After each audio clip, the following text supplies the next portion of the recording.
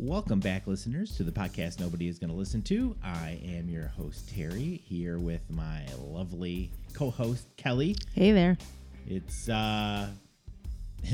it's late spring, and it shouldn't be snowing, and it is snowing today. So we're back to doing our podcast. Still stuck inside with the pandemic, and wondering what's on Kelly's mind today.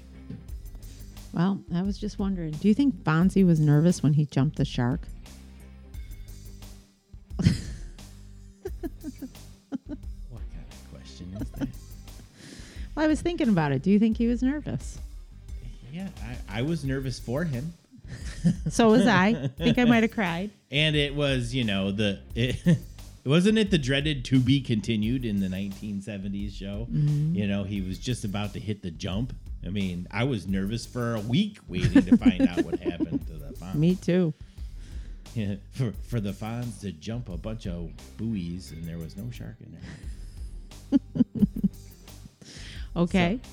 So, why do you ask that question? Well, I was thinking about all of the crazy things that we might have done when we were kids, like the dangerous things that we did that we would never have let our children do. And I was just thinking about, just the crazy things that we might have done when we were kids. And how many times can you knock the wind out of yourself? Are you saying you did your dangerous things because of the Fonz? Well, for sure. We had some good role models. We had Fonzie. Evel Knievel. Yeah. I mean, yeah. Yeah. I mean, there wasn't too many... There wasn't too many bodies of water around where I could jump a shark, but I certainly could build a jump with my big wheel and model myself after the famous Evel Knievel, of course. Absolutely. I had an Evel Knievel bike. Really? Yes. It was all white. My parents could not understand why I wanted it, but in my head, I really thought I was one with Evel Knievel every time I got on that bike. And it was just the best bike I've ever had. Did you hit big jumps with the Evel? I did. I hit big jumps, and then I also spun out, and I landed, I flew over the handlebars more than one time. I landed on my leg and, got rocks in my knees, So give me a picture here. I mean, when you're talking big air, what are you talking? 2 inches? No, it was huge. I went down some stairs. It was crazy stuff. Yeah, I remember the first time. So I had aside from the big, so our biggest thing was the big wheel when we wanted to hit the jumps. And I mean, you used whatever material you could find to build jumps. I mean, you would, rocks, old pieces of plywood on the side of the road, anything to. Yeah, it seemed like there was a lot of stuff available, around. Yeah. It wasn't all clean like it is now. Nobody was environmental. It was just in the park. And we would hit big air with big wheels, probably 3 inches. That's huge. But then when I got a little older, I would take my brother's bike, and he had a purple banana seat bike with a 3-4 foot sissy bar on the back. And it was very cool. I bet. But that was the bike. I was riding it, and I wasn't quite the right size to. Oh, right. Of course. I was. You know how you're supposed to stand on the ground? Yeah. And be able to lift the bike? I could not. No. I was too small for the bike. And it was the first time that I knocked the wind out of myself. Okay. And I literally thought this is where it ends.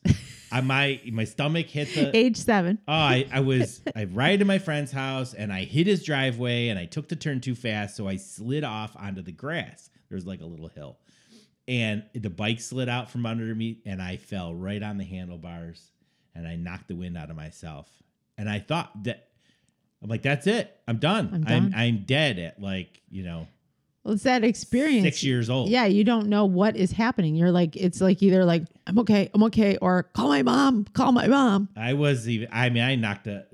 knocked the wind out of myself so bad I couldn't talk. I was I just couldn't get the air. Oh, that's so scary. I just thought I was going to pass out and die. That's really scary. And then eventually, of course, you Oh yeah, you regain. You recover. You recover, and you're like, I'm okay. And then you're like, what was that? What was that? And then someone explains it to you. You're like, oh, okay. And then it happens again. You forget, and the whole experience starts all over. I had a buddy. So same friend, same friend who was his driveway that I slid off of and knocked the wind out of myself. His older brother had some accident where he had an operation on his spleen. And like, I didn't even know what a spleen was. Okay. But that was the story. It was like, oh my God, this kid's brother had to go to an operation for his spleen and he almost died. And after I slid off the driveway and knocked the wind out of myself, you were convinced. I'm like, I went and I kind of recovered. I'm like, I think I need to go to the hospital, have my spleen checked. That's a good one. That is. I'm glad that you recovered and it wasn't your spleen. Did you do other dangerous things that you would never let your children do? I don't know. So we used. You had jarts. Yeah, I mean, we used to get together with our friends, and we'd play army or something, and so that we would always be in someone's backyard building a fire. So like when you were a kid, it was like, ooh, to build it. Be careful with that fire. Playing with knives.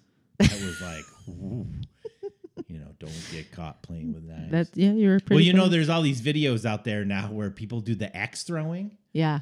And they'll throw it and it'll bounce off the target funny and the axe will bounce back at them and they're ducking out of the way and it's a big blooper video and I did that once where I threw the knife and I was like trying to hit it off a tree. It bounced off the tree and stuck in my leg. Did you go to the hospital to get your spleen out? I need to have my spleen checked. But I remember pulling it out of my leg like, my mother's going to kill me. I put a hole in my pants. I was not. I think I still have a scar on my thigh from that, but I wasn't telling anybody. It was like, oh, wrap it up. Yeah, there's lots of stuff you did and you didn't tell anyone. I probably should have had a tetanus shot. Probably. We jumped out of the grain elevator or the grain mills in Buffalo because there was a tire swing. So we went to like a second floor window and we grabbed onto the tire and swung out over the water and then just let go and went into the water. That could not have been. I just remember it being really deep and really dark. And I just know that probably wasn't the safest thing. But we did that for like a whole afternoon. We thought that was great. So you always got to top me. I'm talking about stories where I get bumps and bruises and some scrapes, and you're actually talking about dangerous you could have killed yourself. I could have killed. There's a few times I could have killed myself. Swinging out of a grain elevator. Yeah, I was always a little scared. I mean, a lot scared, but I didn't want to miss out. I had that fear of missing out, so I did not want to miss out on some of this fun. So I tried lots of stuff like that. Sorry, you're talking to the captain of the safety patrol. I was not gonna. That's right. Do that. That's right. You did not want to. You had to make sure everybody was safe. I might get in trouble. You could get in trouble. I mean, I was always afraid of getting in trouble, but I think we had so much freedom. It's not that our parents didn't care. We just had a lot of unsupervised freedom, and we could do stuff. And it inevitably leads to trouble. We didn't get into a lot of trouble. You're just talking about swinging out of a grain Nobody elevator. caught me. I didn't drown. Didn't end up in the hospital. You didn't get caught, so it didn't really get caught, so nobody knew that it existed until I just told you. Anything else? I do. Well, I was thinking about robbing grocery stores. No, I was skiing on closed ski trails, and my friends were much better at skiing, and they weren't groomed, and I fell and I went deep into the snow. Like the snow was up over like my whole body, and it was like you were covered. It was sort of like being in a sand, like when people covered you in sand, but you had skis on, and I was like trapped. I was really scared that I was going to die that night because I could not get out of the hole that I was in, and nobody would have found me. So that one was pretty dangerous. And then, canoeing with alligators coming off the side of the banks, that wasn't probably the best either. All right, so I got one for you. This will really describe our differences in growing up. You're talking about going, skiing and falling in snow. Mm-hmm. So one Halloween, I was going out and had to be 1978, 1979, because I was dressed up as Luke Skywalker. Cool costume. Right? It was, as episode 4, dressed up as he was in episode 4, because that had just come out. And you're falling into nice white snow. I went out for Halloween as Luke Skywalker, and someone took the lid off of a sewer, and I fell in the sewer. It was dark. Give myself a little credit. It was dark. I didn't see there was a big hole in the ground, and I fell. It was Luke Skywalker, and I fell into a sewer. So you were up to your eyeballs in snow, and I was up to my eyeballs in that's terrible. A deep, dark sewer. That's terrible. How did you get rescued? Did you need a rope?